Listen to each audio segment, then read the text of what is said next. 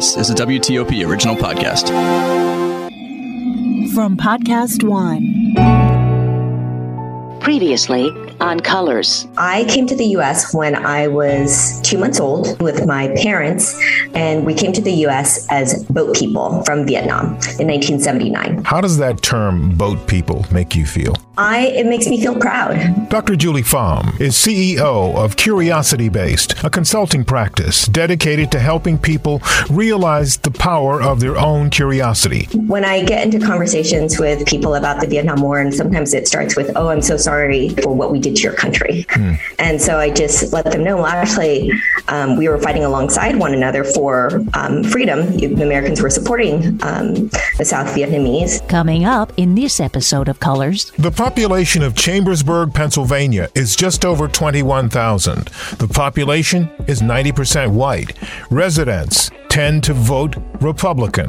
But in the last year, something changed. An African-American man, a Democrat, is running for mayor and doing well. This is a new beginning, and I'm asking people to trust me that it is time, and it requires all of us, not some of us.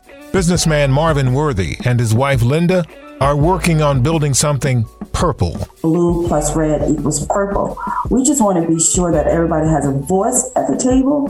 And I think that we're starting to bring people around in terms of the message that we're sending. We're really trying to build this community together. Regardless of how the election comes out, the story of Marvin and Linda Worthy and Chambersburg is remarkable. That's coming up in this episode of Colors. Simmering racial tensions. Segregation now and tomorrow and forever. Fighting injustice. I have a dream. Conflict looming. Brutality exposed. I can't breathe. I can't breathe. The search for solutions starts here. From WTOP in Washington, D.C. This is Colors, a dialogue on race in America. Check the mic and make sure it sound right, boys.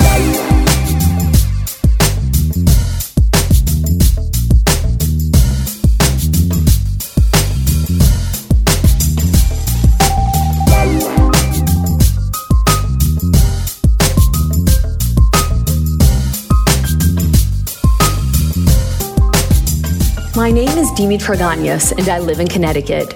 I am a first-generation American Greek. My name is Kyle Andrews. I'm Black, Caribbean, British, and in Birmingham, the UK.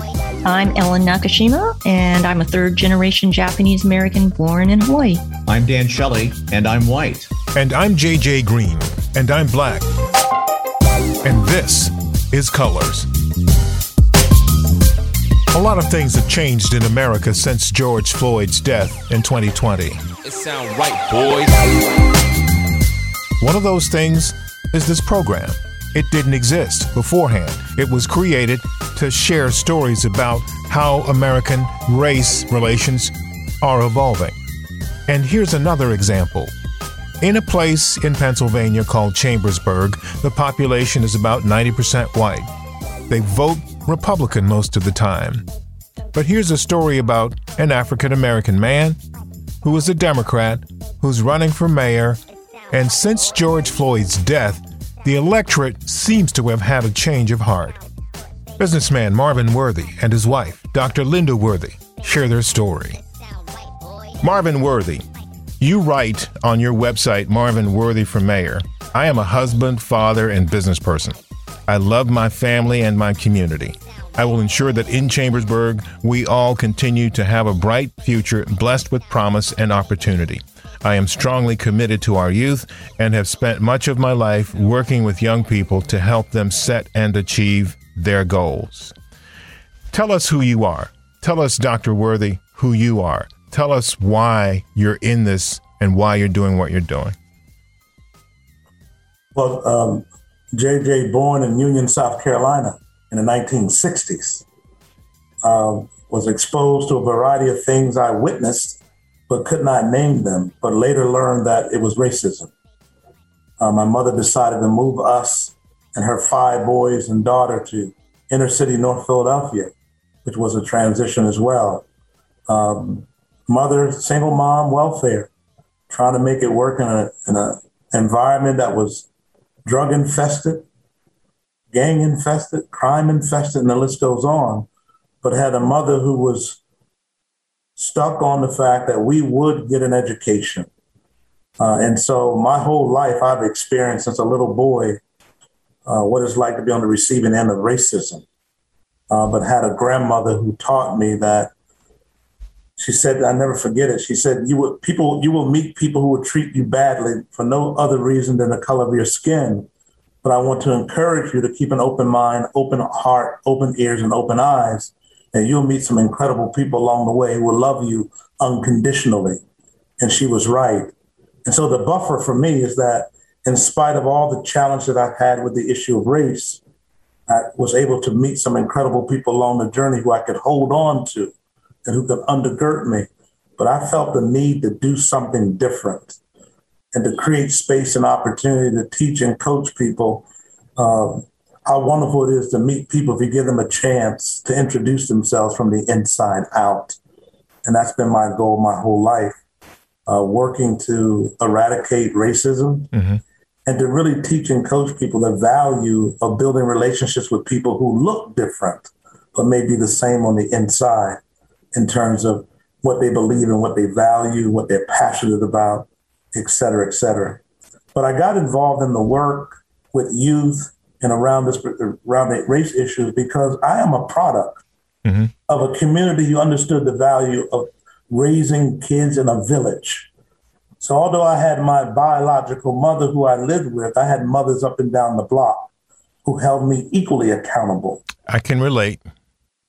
And so I've been invested in paying it forward because I am in this space because so many people before me and those who poured into me saw value in me before I saw it in myself, JJ. And I'm so grateful for those people who saw that before I could and held on to my dream for me until I could embrace it on my own. Just got sick and tired of racism, man. Sick and tired of being sick and tired. And decided to do something about it. I remember, go ahead. Fannie Lou Hamer was a genius. Fannie Lou Hamer was a genius. Dr. Worthy, you were one of these people, no doubt, that helped him hold on to this dream because you two have been together for a minute. And I'm just interested in how your story, coming from where you came from, intersected with his. And when you got involved in this process, in this dream, because this is a shared dream, I have no doubt about that. Seeing the two of you on, I believe it was ABC Nightline at one point. I think it was Nightline. Am I correct? Soul of a Nation. Yeah, Soul of a Nation. You know, you two have a shared dream. So what's your story? How'd you connect? So I was born and raised in Mississippi, in the mid-Delta of Mississippi. So I want to paint a picture for you. So like Marvin, I grew up in a small town in the South. Where the Black community and white community were separated by a railroad track.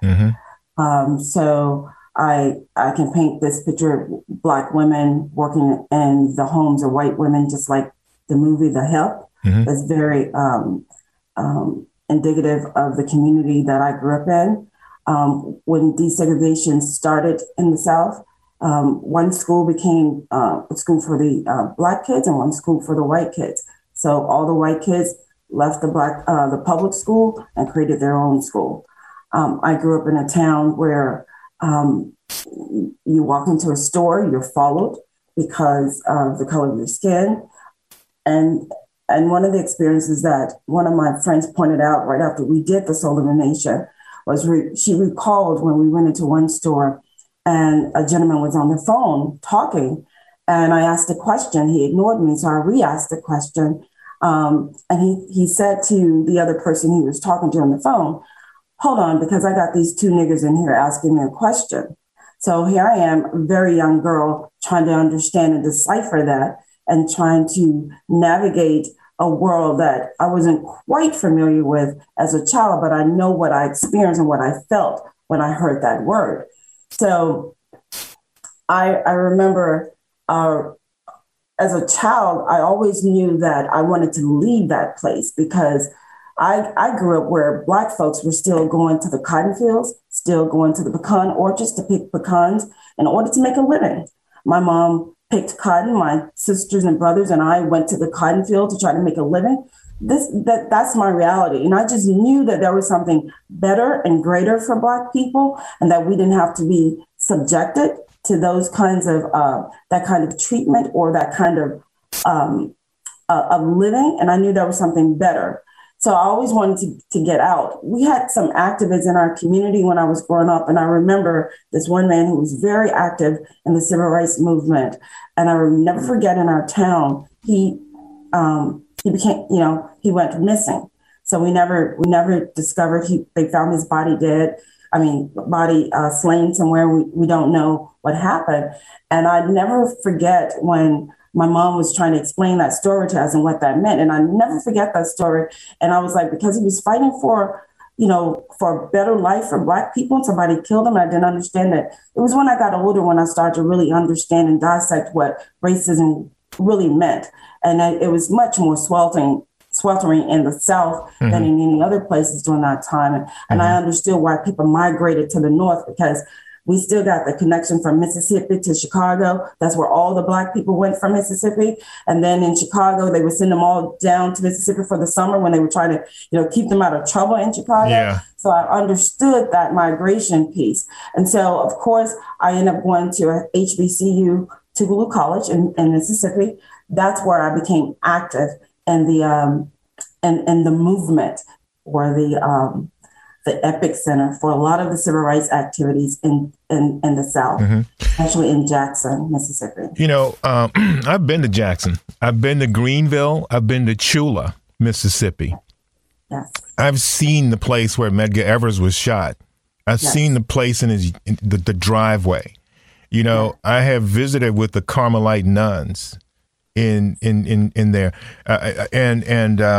so I've spent a significant amount of time in Chula, and I know what Chula, Sugar Ditch Alley, and I know what Chula is all about, and I know exactly what you're telling me about, because I didn't come from that place. I grew up let's just say I grew up in a place in Southern Virginia that was pretty much on par with what you're talking about, and so I understand perfectly what you're talking about. People using names that don't fit you, names that weren't designed for you, names that don't make you feel good to refer to you. I understand that.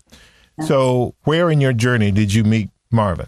At Bucknell University, when I was the Associate Dean of Students, with emphasis on diversity. And so we met through another colleague who brought him there to do some work with some of our student leaders in our Greek life. I think it was Greek life too, right? In the Greek life community. Yeah. And that's where we met, and we understood that we both had a passion for this work. And so now, Dr. Worthy, you and Mr. Worthy have embarked on this journey together. And the journey, this is remarkable, people, when you hear the story. And some of you might have seen and read a little bit about this, but you've come from these places where racism was just on display 24/7. You moved to places, to a new place, and, there's, lo and behold, there's racism there too. A different kind of racism. I'm going to let you explain that. But you, Marvin, have gotten... And where you are now is truly remarkable, because you are running for mayor of Chambersburg, Pennsylvania, which is a far cry from the inner city of Philadelphia. And in a lot of different ways. I'm going to let you explain this. And it's my understanding that you are doing very well there. This is a conservative, correct me if I'm wrong, a very quote unquote white part of Pennsylvania, and you're doing very well. So what happened here? Aside from the fact that people got, you showed them the light and they saw it, what's happening here? Well, a couple of things happened. When I arrived, I got heavily involved in this community because I understood that students of color were dead last in graduating from high school and going on to higher education.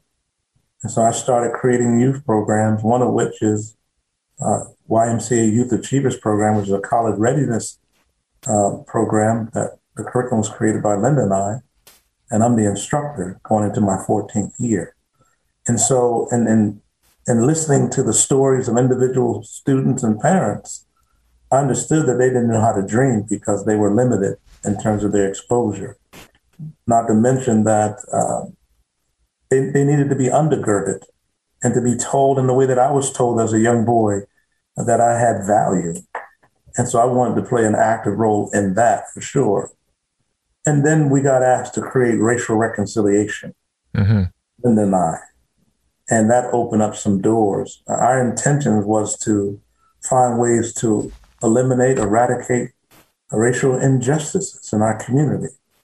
We knew we couldn't take a big bite and try to do it nationwide, but we thought if we did it here, we could begin some difficult conversations around issues that most people try to avoid. But we decided that we needed to do something that would maintain itself and be intentional. And so we got behind that in a huge way and expected that other members of our community join with us and created opportunities for people to come and have those discussions out loud. And so what's happened from the little boy in North Philadelphia, trying to figure out how to navigate an environment that was very different than the rural South. I took advantage of youth programs in my own community. And because I'm a product of that, I feel an obligation and responsibility to pay it forward. Now, having gone to predominantly white institutions, from middle school through college, I was up against those kinds of challenges all the time, but I just felt like I needed to do something and say something and not be afraid to do so. And it's allowed me the opportunity to build relationships and to create really even a business in doing this work for the last 34 years, as you well know. And so why mayor? Well, I'm a firm believer. If I have expectations of the people that support me in the efforts that we do in our community collectively, that I have to set the example, and it was time. Now, let me be real clear about something, JJ. I didn't wake up one morning trying to be mayor. Let me be real clear. But this woman next to me, I was in the kitchen minding my business. She did. Right, and I heard her say something like, "Have you asked Marvin?" I said, "Ask Marvin what?" I got it. I said, she said, "Man." I said, "Huh?" She said, I got it. Well, I said, "I don't know why you did that." She goes, "Oh, think about it." So I did. I prayed about it, thought about it, talked with Linda, my daughter Taylor, and it made sense, JJ. Yeah. Because the work I've been doing in this community for almost 3 decades made sense that I placed myself in a position of leadership that's visible and creates a platform for me to continue to do the work on a broader scale. So here's my question. You're on that platform. I mean, this is one of the most unlikely scenarios that I can imagine. But the thing that is really interesting about this is that we plan, I've heard this since I was a kid, we make plans and God laughs. So, would this have happened before George Floyd's death? Which part? Him running for mayor? Yes. The work. Him running for mayor. Yeah. I don't think so. Probably not. So this is what I'm getting at here. All of the things that you were doing were happening in your thought process and what you were doing and your plan. And lo and behold, the universe is helping you. You don't know it, but then all of these things take place that just, I won't say pave the way, but certainly open people's eyes to what it was you were doing, preparing people for, talking to people for all these years. And suddenly in this place, Chambersburg, it's like, it's your time. So the question I want to ask you is, how was the reception when you started this process in Chambersburg? Humbled by the support. Really? Encouraged. People got behind it right away. And not just, it wasn't because I was running because I'm just a person of color, although it matters to me and to many people for significant reasons. But people were familiar with the work that I've been doing in this community. And that we recognized that we were at a place where we needed change We needed change in leadership, and we needed someone who could connect the dots, build a community, provide the insight and the understanding, and do it in a way that people could listen and lean in, lament, and go to action. Mm-hmm. And so, I think some people were surprised because this is a community that's accustomed to winning every election in this community. Yeah. And so this was a different... Or running uncontested. And I think a lot of the work that Lynn and I have done, we've had people say it to us. We did not know there were so many other people in our community who saw value in this work. It was like people was in silos or isolated and wanted to fight the good fight, but felt like they were alone. But when we did the love demonstration, MLK Day event, that people came out in numbers we did not anticipate. And I think that shook the foundation a bit. And people there was an awakening of people who really wanted to participate, but didn't know how, didn't know where to start, didn't know what to do. And we created that framework. So people have heard about this, and this is resonating far beyond Chambersburg. I can tell you that for sure, because as I mentioned, we saw you on that ABC Nightline Soul of a Nation program, and people have sort of picked this up. But, you have been trying to unite people for many years, the both of you, for decades. This hasn't been about a Black Power thing. This has been about trying to heighten awareness of the importance of Black lives, but you're doing it by elevating everyone at the same time and through education. And, I've witnessed some of your work, and I've seen how you work. And I'm just curious to know, when you decided to run for mayor, what was the first thing you did? I mean, did you have a plan when you decided to run? Or did you know when you decided, okay, I'm in this race, here's what I got to do? Or did you have to go seek counsel? What was the process of getting all into this? And that's for both of you to answer. Well, in those 3 decades, I built relationships with people in positions of power, people who have lived in this community, who I was able to build rapport and respect with, people I've already collaborated with in other efforts, and many of them who have been clients of mine or participants in trainings I've done throughout this community. And so I knew I had a family of people who understood the value of what we were trying to accomplish. So I went right there and I pulled them in. I said, this cannot happen in isolation. I cannot win this election by myself. It will require a collective of people who are not afraid to speak out and supporting me, articulating why. And we created every opportunity possible for other people who didn't look like me to articulate why I am the client, not the client, but the candidate for mayor, who they believed, as we believed, could create the change that was necessary because of the relationships that existed. And quite honestly, the skill and the talent that we bring to a place who's trying to understand how to eradicate racial injustice. Now, Dr. Worthy, this hasn't been easy. This hasn't been all easy. This hasn't been all humble and all, people haven't just been happy about this. Am I right about that? You're correct about that. Can you share? Well, I know you want to keep this positive. I know we don't want to get into the right. Ugly of this, but I just want to make sure that people understand that this has not been all the flower beds of ease, as my father used to say, for you. No, it has not. Because there's a safety matter, safety, concern, because we have a young daughter. The public exposure puts you in places where you draw more attention because of what we're doing. And so you have the potential to be harassed, to which we have. We've had to, get, the police involved in some issues. because of the harassment. So we've had lots of different things to happen since we appeared on the Sullivan Nation.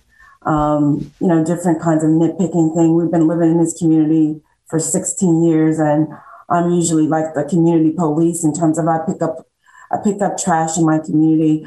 I trim people's, tree lands to keep them off the sidewalk. I'm the one that usually do that. People, would see me walking around, doing that kind of thing. And 2 days after the Sullivan Nation, we got a letter from the borough with someone saying that our tree limb was hanging over the sidewalk. And I'm thinking, I've been here 16 years and this never happened. So, of course, because we know people at the borough, I called and I was like, what is this about? They said, we don't go around policing that. The only way that we would know something like that is that someone called us and they saw that, right? And that's the only reason why we would come out. And the weird part about it is that I had several neighbors whose trees were hanging much lower, branches were hanging much lower, but they didn't get anything. And so I was just like, okay, here it starts.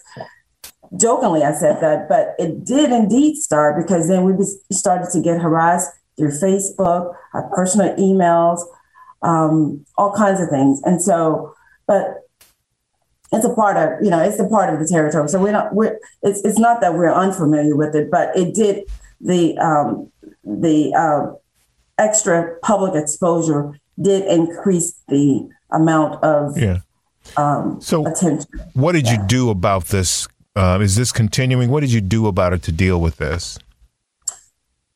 Well, for the two harassment issues, I did call the police, and the police, for the first one, issued a warning for the person. And the second one, I decided to press charges. And so that person was cited in the second harassment case. Well, I strongly wish you the best in dealing with that. And we will keep an eye on that from here, and everybody listening will keep an eye on that, and perhaps we can help you in some way. Let us know how.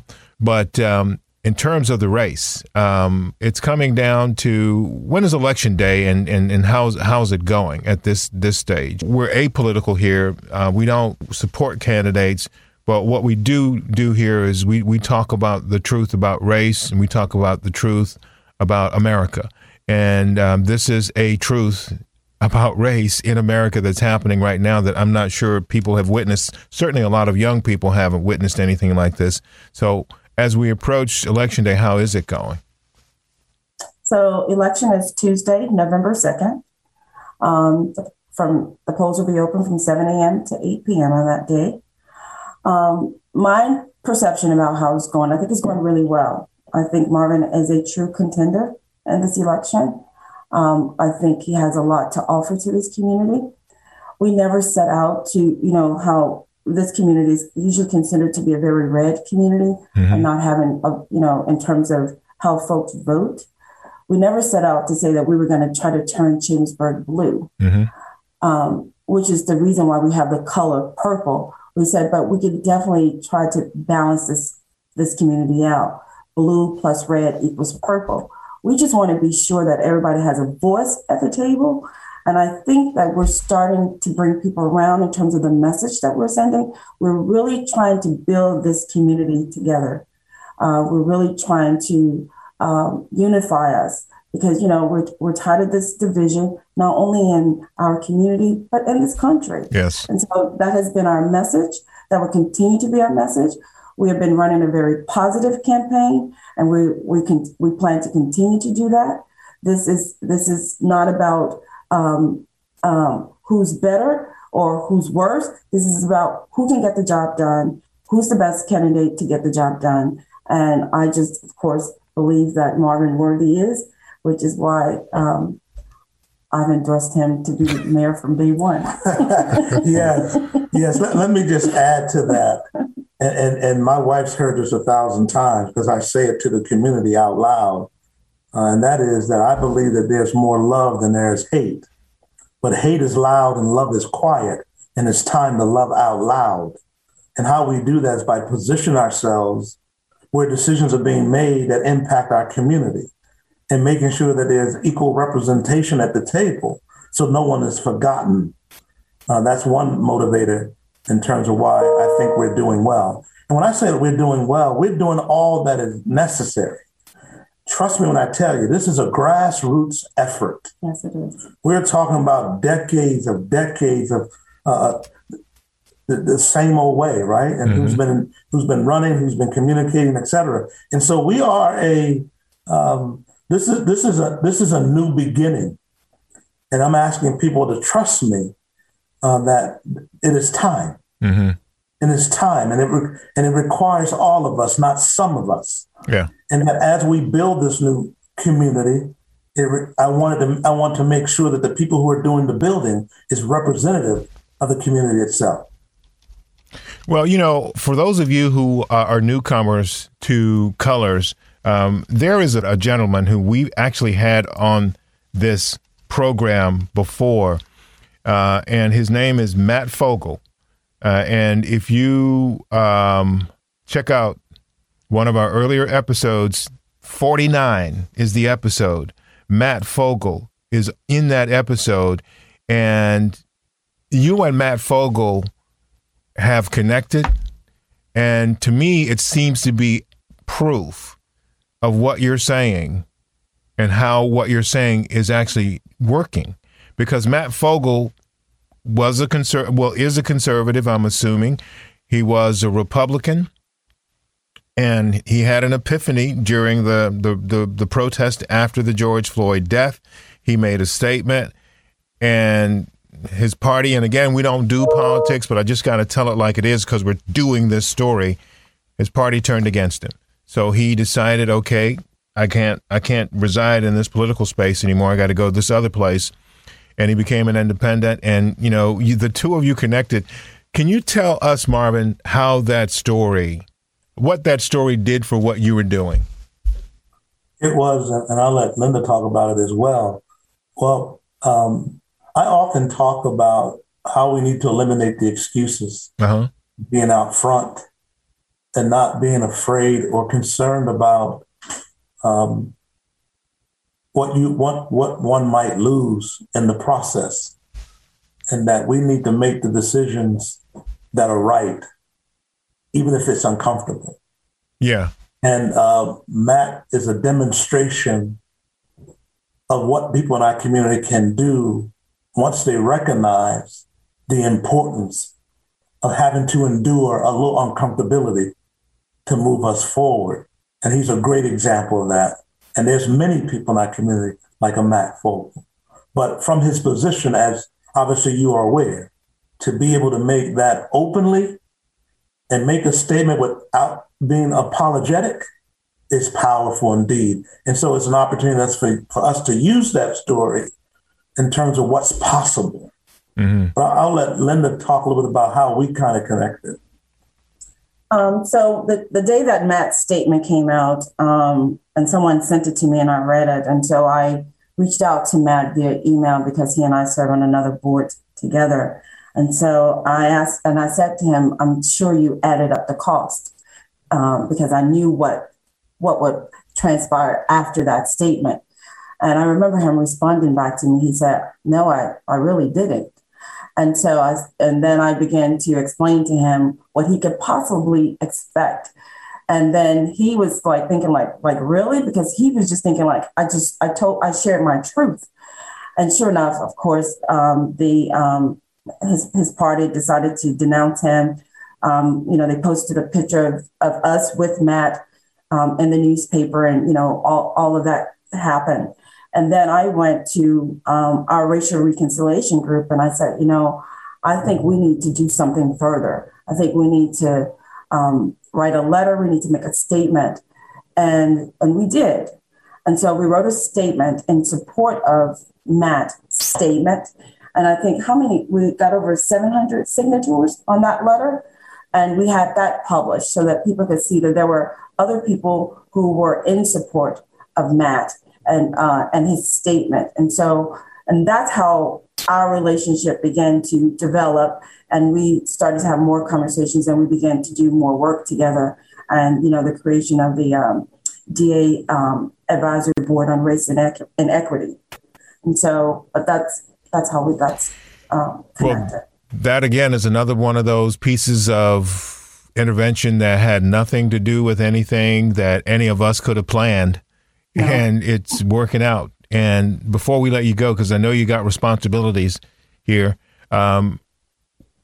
I've asked you a bunch of questions. I want to know, what haven't I asked you about that you think is important that you would like the folks on Colors to know, both of you, today? That you would like our listenership here at Colors to know?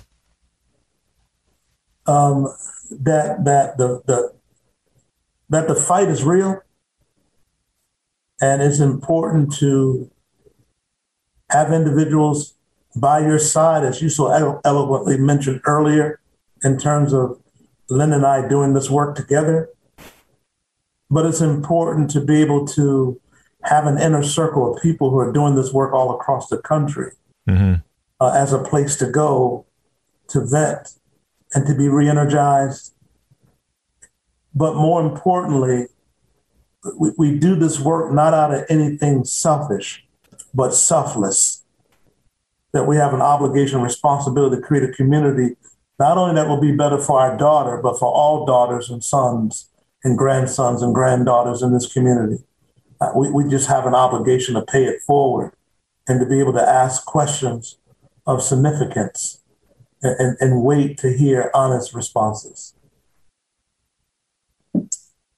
I think I want people to know that this work is not easy. It does take a mental and emotional toll. So you definitely want to add up the cost before you embark on doing this work.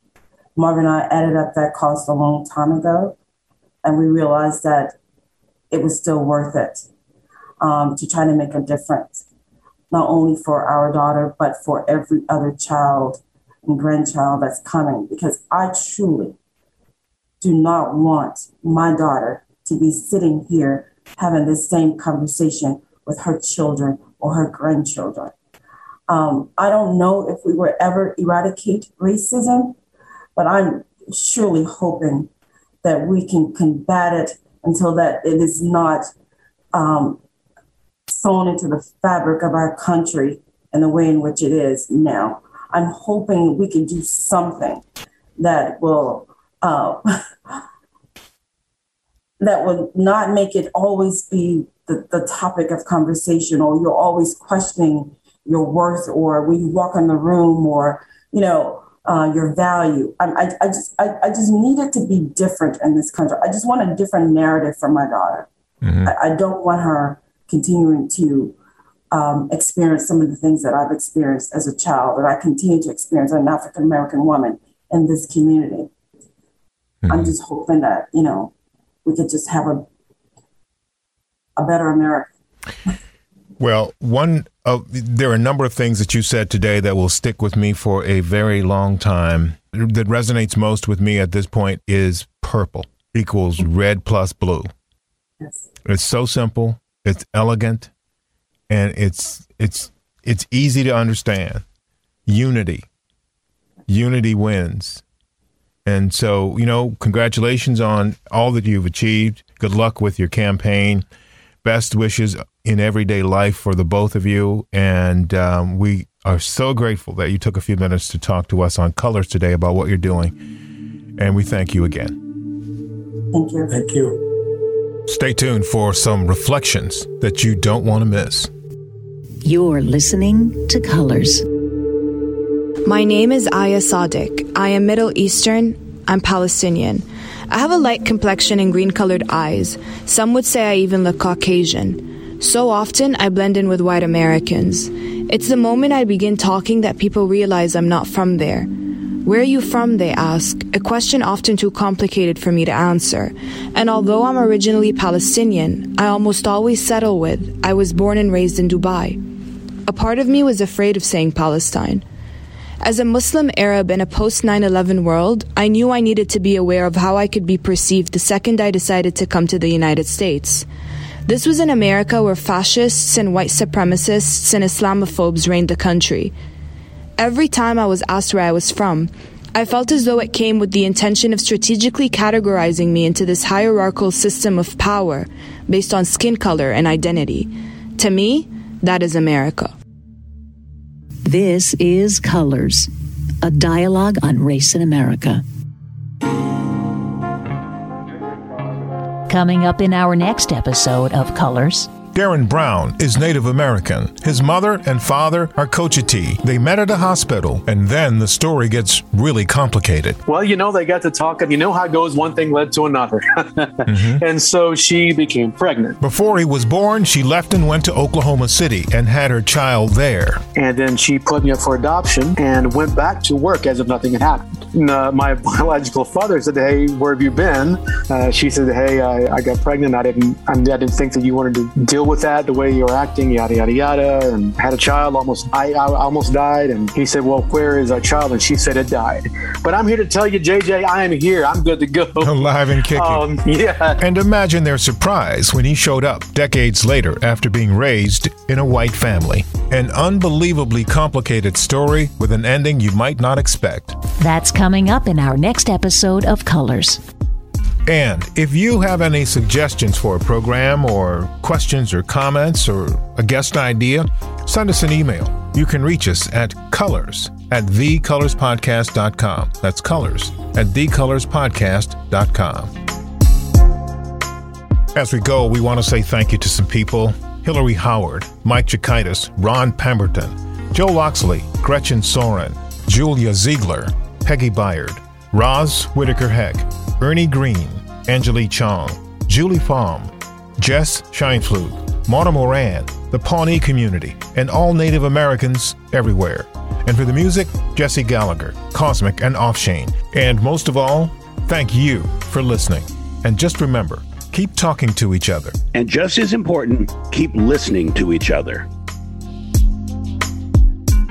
My name is Dimitra Ganyas. I am a first-generation American Greek. My name is Kayinde Andrews. I'm Black, Caribbean, British. I'm Ellen Nakashima, and I'm a third-generation Japanese American. I'm Dan Shelley, and I'm white. And I'm JJ Green, and I'm Black. And this is Colors. You can subscribe to Colors on Apple, Spotify, Podcast One, or wherever you get your podcasts. And of course, you can find us on the Podcast DC app. This is Colors, a dialogue on race in America.